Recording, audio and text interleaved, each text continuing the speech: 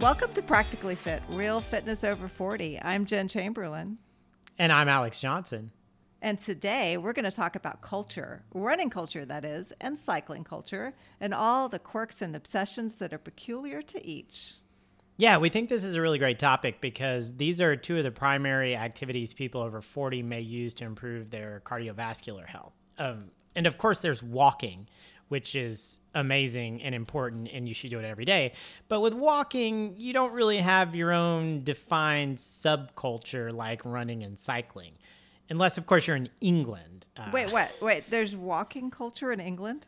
Well, yeah, because the whole country is covered in footpaths. And see, I know this because my wife is British. The whole country is covered in footpaths. And there's a thing called rambling, which is where people walk around with sticks, basically. So there is more of a walking culture there. But in the U.S., I really feel like cycling and running, if you're over 40, they have their own culture. There are things you need to know. There are things that might be surprising. It's like moving to a new job. You can read about it online, but you don't really know the culture until you start working there. Absolutely. So today, Jen will talk a little bit about running culture, and I'll tackle cycling. So Jen, let's dive in. How did you get into running? Why don't you share your running story? Absolutely. But first, to clarify, I'm a road runner, not like the bird, but that means I like to run on roads versus trails. And can I just say once again that running does not ruin your knees, even if you run on the road. Actually, I think I'm going to do a newsletter post about this, but that aside, trail running is something different entirely. And while I'm sure it's quite amazing, I have no experience with trail running because I've mostly lived in urban places. So talking about my own experience with running culture, to get my mind going, I went into my closet and got out all of my race bibs from all of my various races over the past couple of decades for a little trip down memory lane. And I found I started out running a lot of small 5Ks in Waxahachie, Texas, a suburb of Dallas. And you have a lot of bibs. You have, how many races have you done for our listeners? I have a fat stack of bibs. So can you give an estimate of how many races you've actually done? Oh gosh, it's probably around between 30 and 50. Really? Oh, I thought it would be more. Yeah, no. No, I don't think so. But I thought you'd done like 30 marathons. No, just 10. Yeah. I don't know. I might be underestimating, but yeah, I've done quite a few. So I started out in this really small town where I was living at the time. And my first dose of culture shock was when I ran the Dallas Half Marathon in 2005. And that's a huge race. It was about 30,000 runners at its peak. So I lined up, in the morning and found myself amid this sea of what seemed to me like really seasoned runners compared to myself. They all had these really great clothes and great gear, and they had these little groups of running buddies. I was there all by myself, and it was almost like I was in high school again. I felt, I wrote about this, in the newsletter. I felt outclassed and outdressed, but, I've never really let that stop me, so I just kept showing up to races, and I started to learn the ins and outs of this little microculture.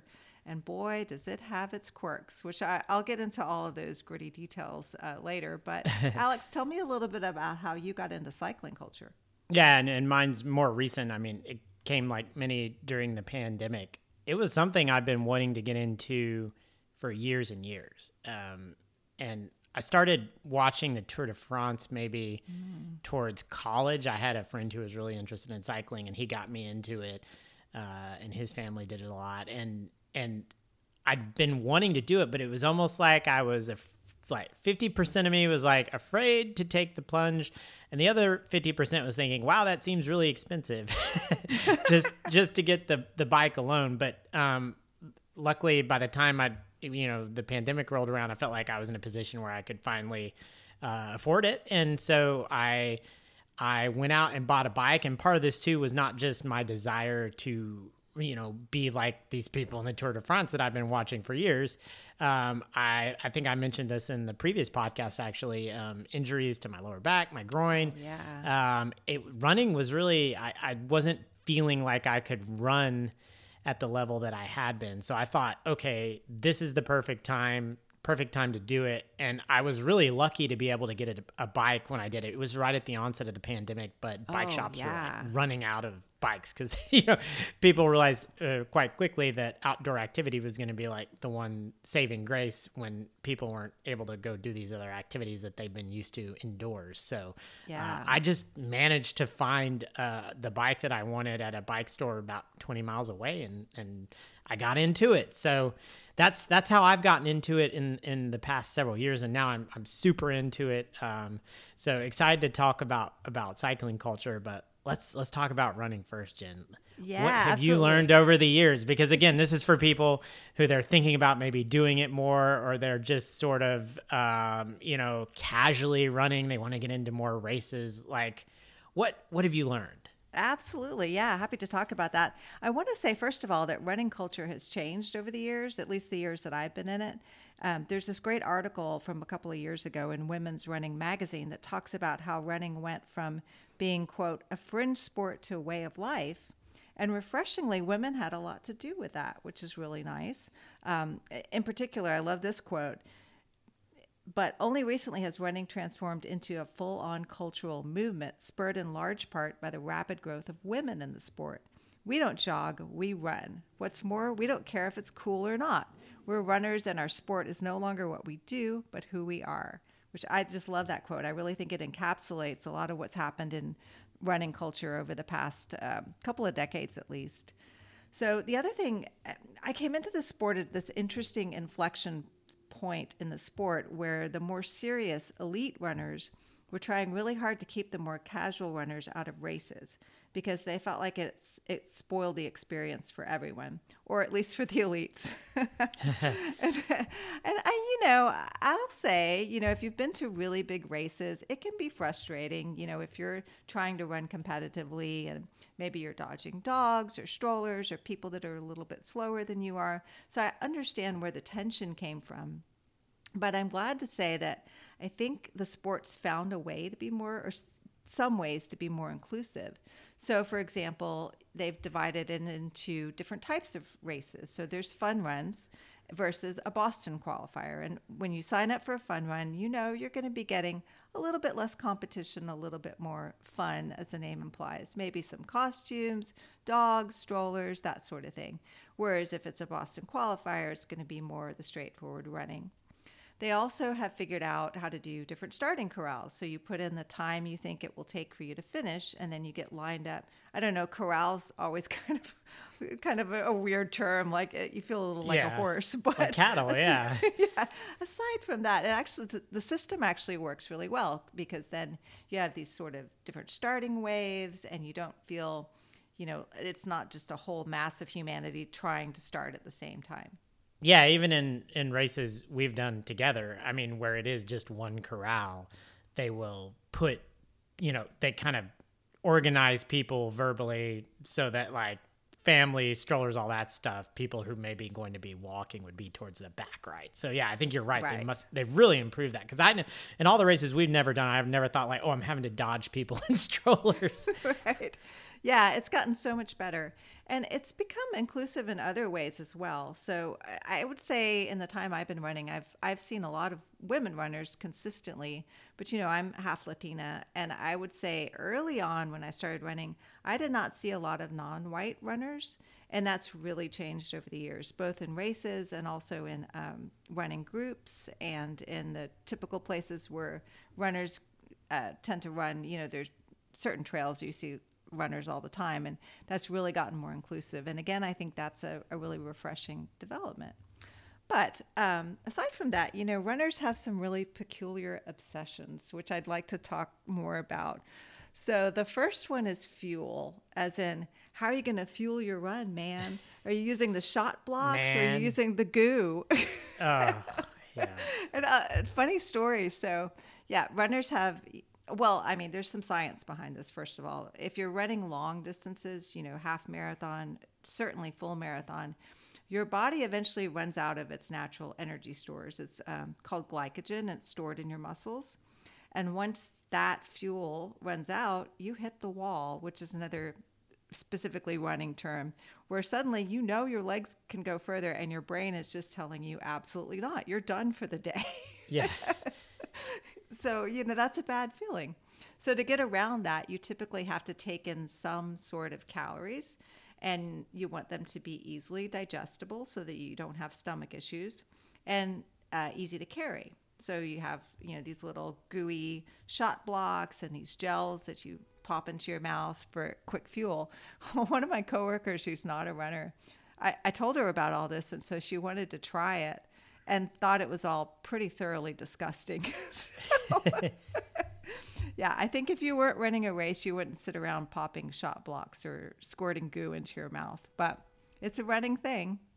Yeah, I saw one at the store yesterday that was just like a wafer. It was just like, so they have all different types of these fueling foods, right? Oh, yes. Fuel is definitely a runner's obsession. The second one is shoes. Now, I can't wait to hear about your cost comparison with cycling, because running it has a low barrier to entry financially. You basically just need some decent running shoes and, some sweat wicking clothes.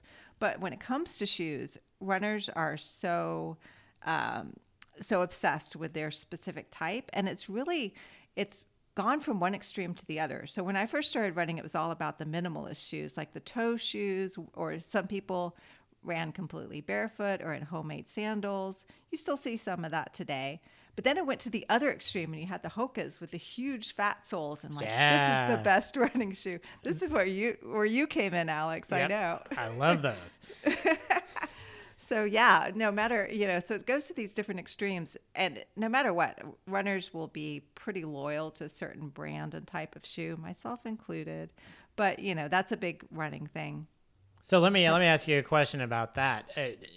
One of the things that happens if you go to buy running shoes, not at like just a normal, sports store. If you go to like a running specific store, they do this whole thing with the fitting and observing your gait and then recommending shoes based on the way you're running. Do you think that is like a good thing? It's real, it's legit, or is it just nonsense? I do think it is good. And, when people are first getting into running, I do recommend that they go to one of those stores and, have somebody take a look at, if nothing else, they'll tell you your proper size, because the size of shoe that you wear every day is probably not, you probably need a half size bigger for a running shoe. So they can help with that. They can look at your gait. I take it a little bit with a grain of salt, because it's depending on that particular salesperson and their knowledge, but it's a good starting point. And then you'll get a good sense for the type of shoe that is comfortable and you're going to be able to run in, because they'll usually let you run around in the store just to kind of try it out. And then, of course, you can purchase your shoes elsewhere at a discount. So yeah, I agree. I wanted to get your take on that, because my experience with that was it was actually really helpful. Yeah. And now I do think they will talk you into a more expensive shoe, telling you that you need it. But I was having terrible problems with my IT bands getting tight and pain in my knees. And once I switched to the Hokas, which we were joking about, which have like they're supposedly better for people who tend to land on the outside of their legs, their feet are striking on the outside of their feet, right? Which is what I do, which is that overpronating. That's overpronating, right? Yeah. See, there's overpronating.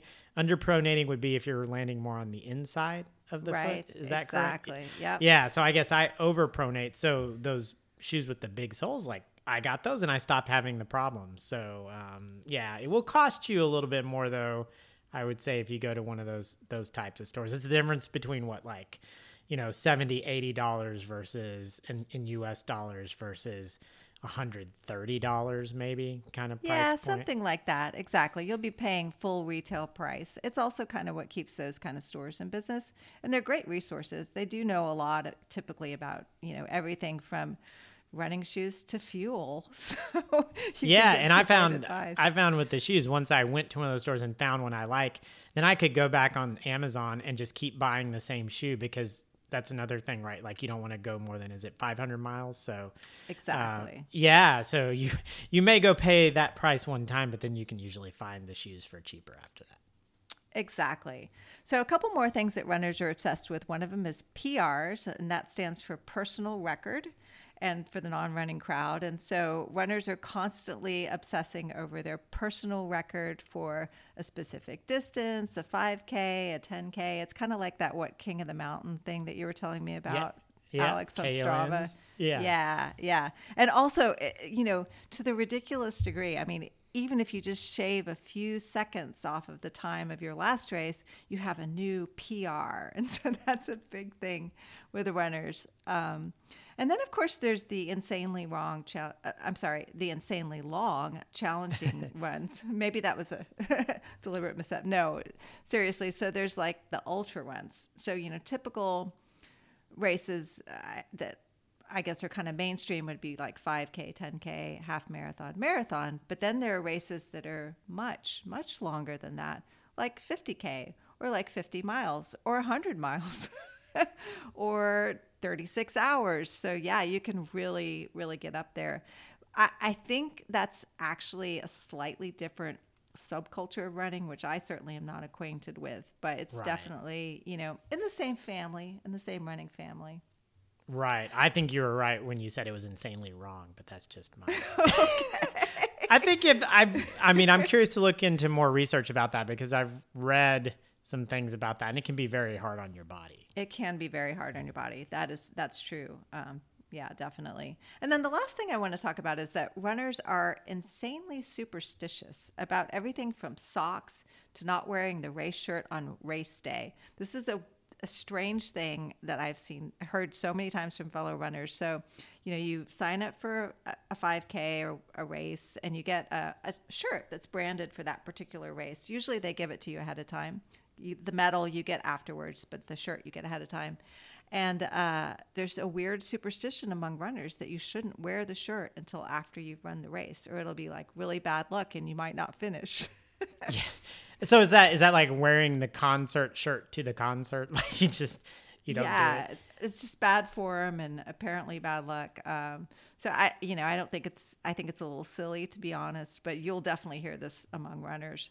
So I think that kind of hits the high notes of the oddities of running culture. So Alex, why don't you reveal the secret to the temple when it comes to cycling? Yeah, absolutely. And again, I'm pretty new to this, but I've made a lot of observations and coupled that with a lot of research around cycling, because typically when I get into something, I consume everything that I can about it to learn. I'm kind of obsessive in that way. So yeah, cycling culture is really interesting. And I would say that it varies from country to country and even city to city. So if you compare the cycling culture in, say, the Netherlands to the United States, and again, the U.S. is a massive country, geography-wise, it's different. And equally, the culture in Texas and in Dallas relating to cycling is going to be different than where you live right now in San Francisco, right? Right. Like, so, again, I think it varies widely. There's also, you talked about trail running. There's so many different types of cycling, and this has been something where people have been kind of getting into different types of cycling, especially in recent years.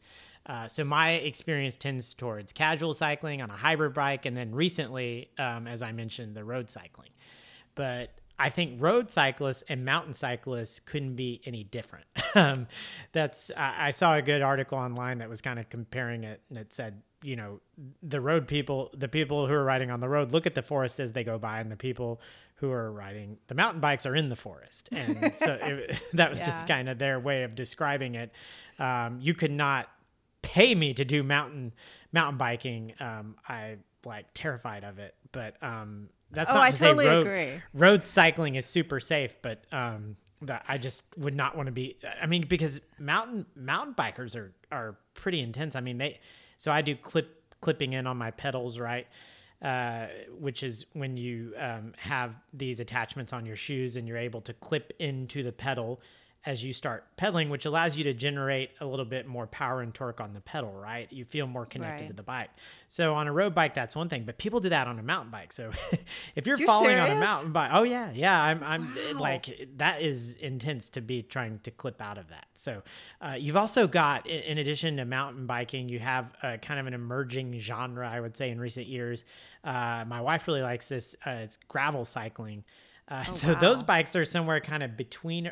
They're like a road bike with heavier duty tires, and so you can even like get the kind of gauges of the tires varies for gravel cycling, but that's really like getting out on these, country roads that are gravel and just enjoying it. You're not really trying to, I would say, do a performance ride. There's also something called cyclocross, which I don't fully understand. It's like a mix of road cycling, mountain biking, and endurance. And there's obstacles and tree roots and rocks. And sometimes the people have to get off their bikes and carry them like running. So this was, I think, was invented in France as a way to like practice in the off season. So there's a lot of different types of cycling. So my experience is really towards that casual and that road cycling. So here's some things I picked up on as I've gotten more involved in this, both through my own observations and again, through my obsessive reading. The first thing is kind of counter to the point you made about running having a low barrier to entry. I feel cycling has a higher barrier to entry. It's much more expensive. So just say you start with like a base level road bike, which is what I did. Plus you realize, well, I need to buy the right clothing. You talked about the runners having their cycling. I got to you got to have a bib, which is the shorts, which then go over your shoulders. You got to have a jersey. I got to get multiple jerseys, right? Like I can't just have one jersey. You have to have shoes. Again, you're getting pedals because if you want to clip into the pedals, then you need the special pedals to put on your bike that clip in. You have to get a bike computer that connects up to your phone, right? They all do that now. You have to get water bottles. You have to get cages for the bike. I mean, you're already over $1,000, like no problem at like the lowest level road bike you could buy. Maybe anywhere from like $600 to $750 last time I looked. So to me, cycling in that way is really similar to golf.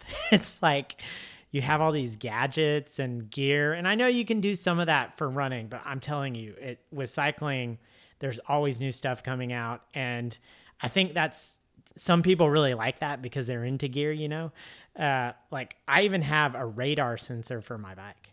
Wait, you have a radar sensor? Is this like so you don't get stopped by the cops? Is that Yeah, no. Yeah, anybody ever have one of those? I had one of those in the old days, a Cobra radar detector. No, now Waze just tells me that. But no, it's a sensor that attaches to the back of the bike, and it actually syncs up via Bluetooth with the bike computer. And then it will tell me when cars are approaching. So literally on the display of my bike computer, I can see that it'll beep and it'll have a visual of the number of cars behind me, which it sounds ridiculous. It's actually, if you're riding in Texas, I'll tell you it's a great thing to have, and we'll get into that in a minute. Great. But yeah, just an example of the kinds of technology and gear that you can get into. I think that is the number one thing you need to know if you want to get into cycling. It's awesome, but it is going to be it's gonna cost you some money.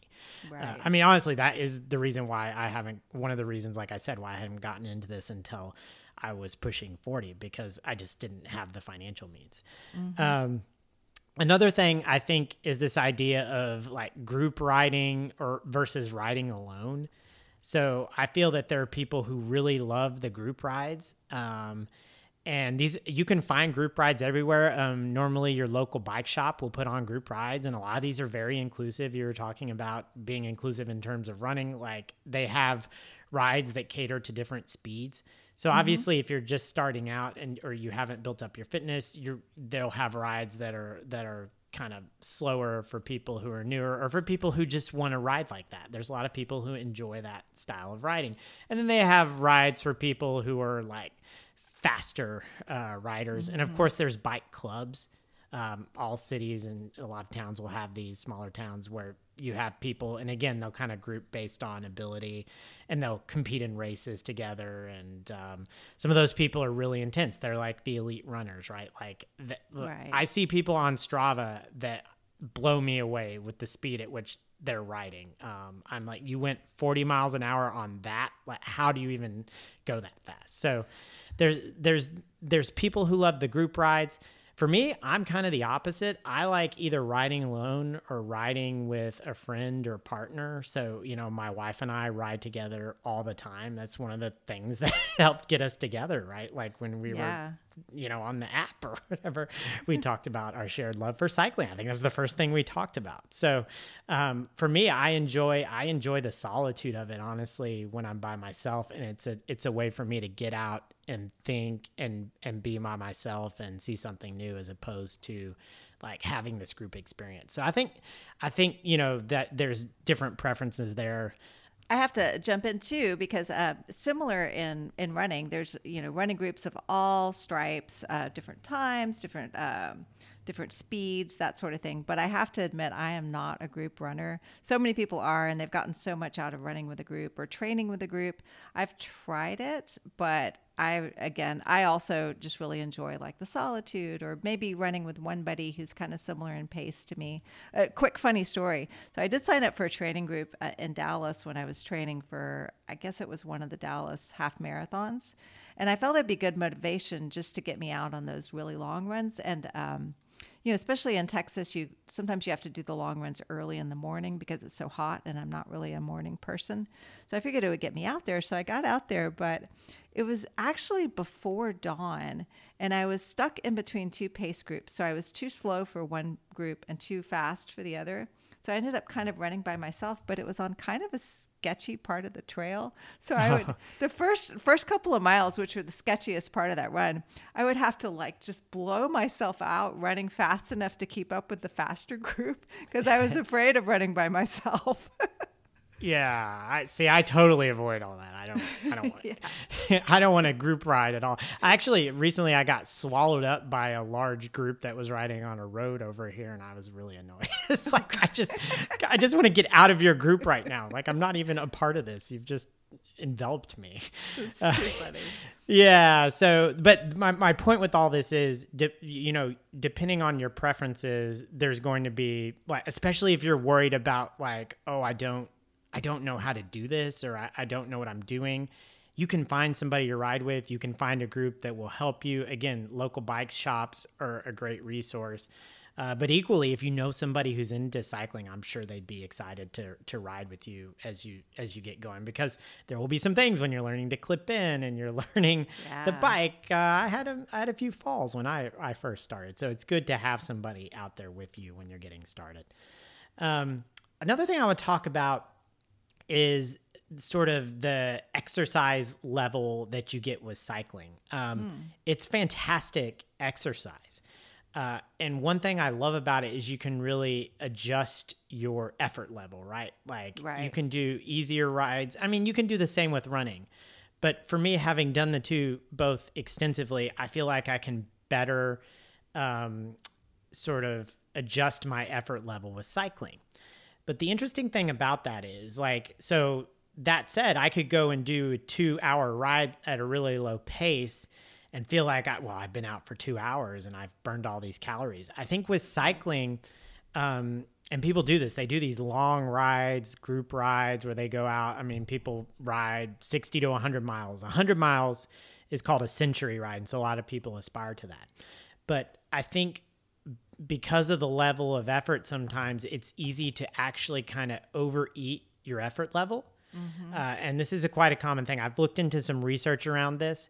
So there's been research that are done on various types of exercise and their effect on diet and hunger. And so as I looked into this, it made sense to me. Research shows that shorter, more intense exercise. So for example, things like high intensity interval training, which is when you do, for example, a bunch of weights and, high, quick bouts of intensity with very little rest, sort of like circuit training, things like that, shorter, more intense exercise, they tend to leave you less hungry. Like you can do a workout like that and you'll find that like, I'm not really hungry after the workout. It sort of suppresses your appetite. Right. But the research shows that slower, longer bouts of cardio exercise like cycling can increase your hunger. And so again, cyclists, you go out and you ride for an hour, 2 hours, 3 hours, whatever. It's actually pretty easy to intake more calories than you burned on that ride. So that's just something to watch for when it comes to cycling. I do feel a lot of these, computers, like I mentioned, the bike computers and the apps and everything, I think they drastically overestimate the number of calories you're burning. Oh, really? Sometimes. Yeah. Like, I mean, I'll have rides where it's like, say I burn 1,500 calories and I'm like, there's no way. So on the flip side though, the cool thing about that is I think, and I know you believe that running is accessible for everyone, but I do think that cycling is slightly more accessible for everyone, all body types, than running. If you're and this is based on my observations, and seeing people of all body types riding, and also just my personal experiences with the two forms of exercise. Like, I feel like if I were in a situation where I was trying to lose some weight, I would recommend starting with cycling as opposed to running. I just think it's an easier entree into cardio. I think it's slightly easier on the body, and I think you can better adjust your effort. So while both forms of exercise, I think, are inclusive and accessible to everyone, I think cycling, having done both, would be slightly more accessible. Interesting. Yeah. Yeah. Another thing I wanted to talk about is the safety issue. So I mentioned the culture in, say, the Netherlands, mainland Europe. Cycling is a super respected thing there. It's a part of people's lives. Like in the Netherlands, I mean, many people do not own cars. They own bikes. They have infrastructure that supports cycling. You have separate cycling lanes. So yes, while there's some of that in the U.S., I would say in the U.S., and especially where I live in Texas, cycling often pits motorists versus cyclists. Oh, yeah. Yeah. And this is something, I'll talk a bit more about my experience here in a moment, but I just want to pull out this CDC data that I found on the CDC's website. So, and I don't say this to be like sad or depressing, but it is reality. Like, this is a real concern. If you're going to do road cycling, you need to realize that you have to be thinking about your safety at all times. So here's CDC data. Nearly 1,000 bicyclists die, and over 130,000 are injured in crashes that occur on roads in the United States every year. So that's on roads, not on sidewalks. The cost of bicycle injuries and deaths from crashes typically exceed $23 billion in the United States each year. These include spending on healthcare, lost work productivity, as well as estimated costs for lost quality of life and lives lost. And so, and it's a great activity as you're aging, right? But adults ages 55 through 69 have the highest bicycle death rates. Wow. This is interesting. Male bicyclists have a death rate 6 times higher and injury rates 5 times higher than females. Wow. Yeah. So, and I could make some editorial comments on that. Too. I think we would see where it's going, and it's probably pretty accurate. Yes. Most bicycle deaths occur in urban areas. Not surprising, and I'll talk about that in a second. About 64% of bicyclist deaths occur on sections of roads away from intersections where higher speeds might occur, and then about 27 occur at intersections. And this is really, this is a sad one. About 1/3 of crashes that result in a bicyclist's death involve alcohol from the motor vehicle driver and/or bicyclist. So It's not to say that there aren't people riding while under the influence, but you would tend to think that would generally be like a DUI situation with the person driving the car. Yeah. So those are some pretty amazing statistics, and not in a good way, obviously. It's something to keep in mind if you get into road cycling in particular. And if you talk to any road cyclist, they will warn you about aggressive, angry drivers in the United States. Again, I think you go, and my wife has told me it's similar in the UK, but you go into I think mainland Europe, places like the Netherlands, Germany, France, you don't have as much of that. But I experienced this. I would say that every ride that I go on, and this is not an over-exaggeration, every road ride that I do outdoors, I have at least one episode during that ride of somebody, being abusive with the horn or screaming at me. It's not an over-exaggeration. And and again, this is in Texas. I think, particularly here, there's a lot of this. And so The other thing I've observed is it's worse when I'm in the urban areas. I can get out away from the city some where I live. It takes a bit of effort, but I can do it. I've also, my wife and I will take our bikes, if we go on a trip or something, or we've driven to other kind of rural areas to ride, and I don't experience that in what we would call the country in Texas. But in the urban areas, this happens quite often. And I've had people actually purposely like drive their cars just within, a foot of me to scare me. I've had people put exhaust on me. And I don't, Wow. and so I think my behavior now has gotten bad too, because I'm like, well, you know what? This happens so often and I'm so defensive about it. I'm just like ready to raise the middle finger at anyone who does it to me, which is not good for cyclists either in terms of reputation, but it's pretty, it can be really scary sometimes. So there's ways you can help with this if you're thinking about doing road cycling. Like, number one, plan out your routes. I mean, sometimes you're going to have to go on busier roads, but of course you want to try to avoid super busy roads. But also, they've done research on this. Flashing lights, reflective clothing can help, motorists see you better. Sometimes I've had people who are genuinely concerned about me. They're like, you're not very visible, like especially if it's in the, when I'm getting closer to sunset, which is actually really kind. I appreciate when people have told me things like that. That's happened a few times where people are like, I can't see you, at dusk. And so, of course, also you have to wear a helmet. Like that is... That's a given. Yes. You would think. I see people riding bikes all the time, not generally road bikes, but I do see people riding, like a hybrid or bike or, cruisers without helmets. And, you still got to go through intersections on those bikes. So I can't, you should wear a helmet at all times. But this is a concern. If you're going to get in cycling, you need to realize that you have to be cognizant about your safety. Okay, so that part aside, because I know that's a bit of a downer, but the last thing I want to highlight about cycling culture is it's really, my experience has been in talking to people who do it. It's all about checking out the view, enjoying the journey.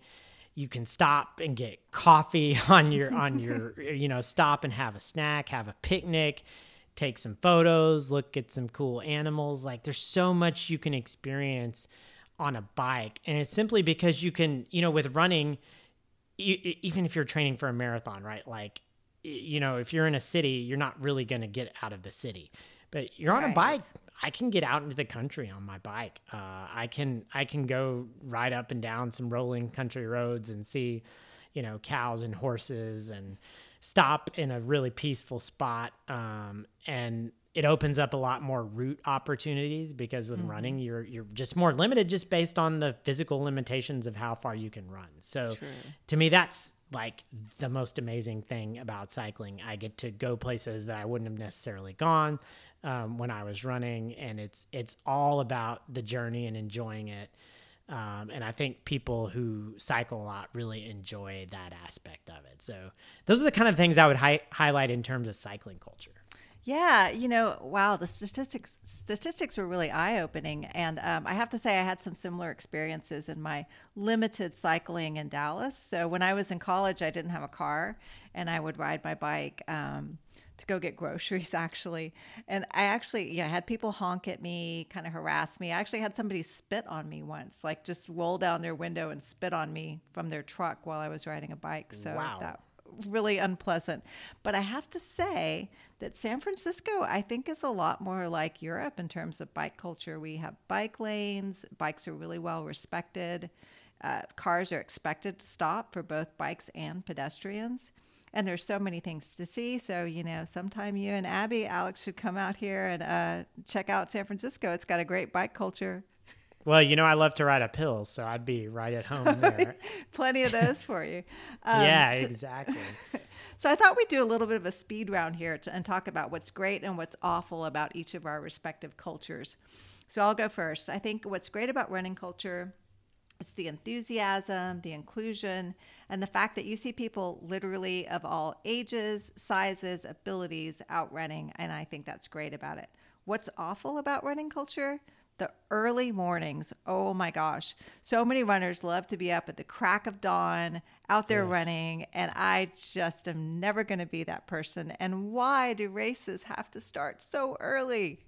Well, is it like that in California as well? I mean, the weather, Yes. I mean, in Texas, some of that I always thought was the weather, you know, it gets Oh, so it's hot. the same here. I get up to walk my dog at 6:30 and all the runners are just joyfully out there running. And I'm like, oh no, how do you get that much energy at that hour? I just can't do that. I told you about my early morning workout failed previously. I'm just like you. I can't do that. Well, so from my perspective, the great is very similar to yours. The enthusiasm for the sport, for cycling itself, the fact that everyone is welcome. Again, I think it's accessible for everyone. There's all different types of bikes. So like if you want to get on a road and go really fast, you can do that. If you want to go in the woods, you can do that. If you want to just cruise around the neighborhood, you can do that. It's everyone's welcome. There's all different types of equipment to get the job done. And it's also about the places you can go. Like I said, I live in the middle of an urban area and I can get out into the country, or at least what used to be the country around here. It's like, as Dallas continues its urban sprawl, but I can get away from the city. The awful, I think pretty obvious based on what we talked about today. The cost is a barrier to entry. I think you can mitigate that through, trying to look for used equipment, on places like Craigslist or Facebook Marketplace. But then the safety issues. And again, I think this may vary state by state. Like I can only speak to what I experience in Texas and what I read online. But there can be pretty big safety issues with road cycling. So definitely something to keep in mind if you're planning on getting into the sport. Yeah, well, before we go, Alex, I have some really exciting news to share. Are you ready for it? I'm ready. All right, great. We have our first listener story. All right, I'm super excited about this. Yeah, because we've been asking for listeners to share their stories. And last week we did a podcast on our fitness fails, right? Well, one of our listeners told us about her fitness failures. Her name is Madeline. She's from the great state of California, and she does triathlons. So she has a couple to share. She said, first of all, when she first started doing triathlon, she didn't train with a team. We talked a little bit about, training with a group. She thought she could do it all on her own. So she used to do 6 to 10 mile runs the day before the event, thinking it would warm her up instead of wearing her down. So she didn't understand the idea of a taper, which is interesting. That's something I should have mentioned in the running section too. Taper is the term that runners use for when you finish training or you're at the very end of your training for a race and you take a little bit of an easier pace so that you'll be nice and fresh for your actual race. And then the second one she had was around nutrition. She said she wasn't fueling properly, actually starving herself and then wondering why she bonked, another running and I guess triathlon term, where you kind of run out of energy. And she said, that was something she had to learn with experience too. So Madeline, thanks for sharing your story with us. Yeah, those are great. Played right into the episode today. Thanks a lot, Madeline. And if you have those kind of stories, please send us an email, alex@practically.fit, or sign up for our newsletter at practically.fit. And there's a comment section. It's a Substack newsletter, so you can comment on the podcast. You can comment on the other content that we share each week. We'd love to hear more stories and share more stories on the podcast because we're really excited about building a community around this idea of fitness over 40. So thanks, Madeline, for being the first person. Hope we'll get some more stories soon. And I should also mention, please, if you've been enjoying the podcast, please go out to Apple Podcasts or your favorite podcast provider, but Apple's the best because they kind of drive the podcast segment in terms of listenership. If you could leave us a rating and/or a review, it would mean a lot to us. And we've gotten lots of reviews already, so we really appreciate it. And we're excited about the podcast continuing to grow. So we hope you'll all join us next week as Jen and I talk about nutrition. So we had a request for this, right? That's right. Yeah. Yeah. So a couple of them actually. A couple of our listeners have requested this. We've heard from them. And so how do we adjust our diets as we age? How do we balance eating healthy with enjoying food. And I know here in the U.S., this is on a lot of people's minds as they head into Thanksgiving. So, oh, that's right. yeah. So this is a good time to be around doing this episode. Very timely. So we'll talk more about that next week. But until then, remember, fitness is for everybody.